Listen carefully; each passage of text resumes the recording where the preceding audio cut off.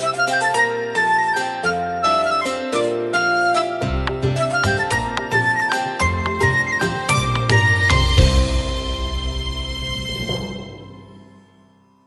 is FIBA Podcast. Thank you for joining us in our morning daily devotion.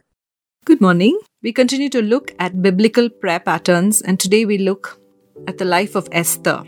In Esther chapter 9 verse 1, we read, "On the 13th day of the 12th month, the month of Adar, the edict commanded by the king was to be carried out. On this day, the enemies of the Jews had hoped to overpower them, but now the tables were turned, and the Jews got the upper hand over those who hated them." Friend, what will it look like for the tables to turn in your favor? In chapter 9 verse 1, we see that the Jews got the upper hand over those who hated them.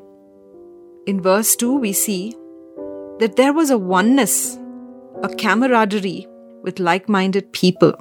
The Jews assembled in their cities and all the provinces of King Xerxes to attack those who determined to destroy them. No one could stand against them because the people of all other nationalities were afraid of them. In verse 3, we see that the favor of the government was upon the Jews. All the nobles, the satraps, the governors, and the king's administrators helped the Jews because the fear of Mordecai had seized them. When the tables are turned in our favor, we can see how God's people rise to positions of prominence. Mordecai became prominent in the palace. His reputation spread throughout the provinces, and he became more and more powerful. In verse 5, we see how God helped the Jews fight their battles fearlessly. They struck down all their enemies with the sword, killing and destroying them, and they did what they pleased to those who hated them.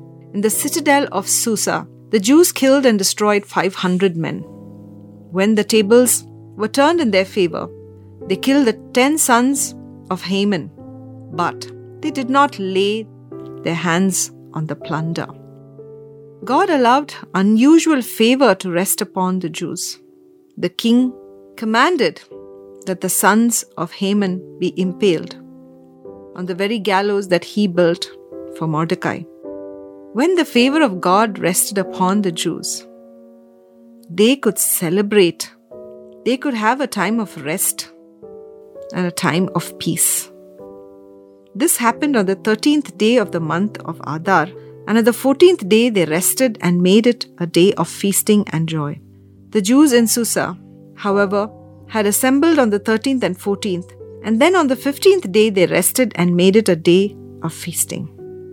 We will also begin to bless others when God's favor rests upon us. There was great rejoicing in their midst, and they gave gifts to each other.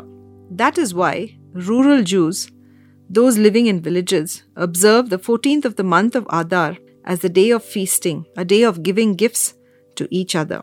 When God's favor rests upon us, we will also distribute food to the poor.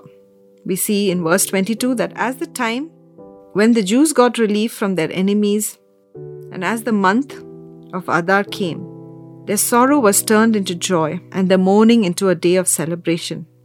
Mordecai wrote and asked them to observe the days as the days of feasting and joy, and giving presents of food to one another and gifts to the poor. God-appointed leaders would have authority to establish new laws. We see that in verse 20. So Queen Esther, daughter of Abihail, along with Mordecai the Jew, wrote with full authority to confirm the celebration of Purim. Friend, like Esther, we can take risks to turn the tables in our favor. Her trustworthiness, her obedience, her fearless courage, her faith, her willingness to fast and pray with the people of God, the strategies she used, her fortitude, her forbearance, and the timing with which she endured brought her favor from God. Will you take a risk for God today? Dear listener, we are here to stand with you in your time of need. We want to pray with you and for your prayer request. Do you need someone to talk to? We are here for you. Call us or send a message at +91 636 425 2164 +91 636 425 2164. God bless you.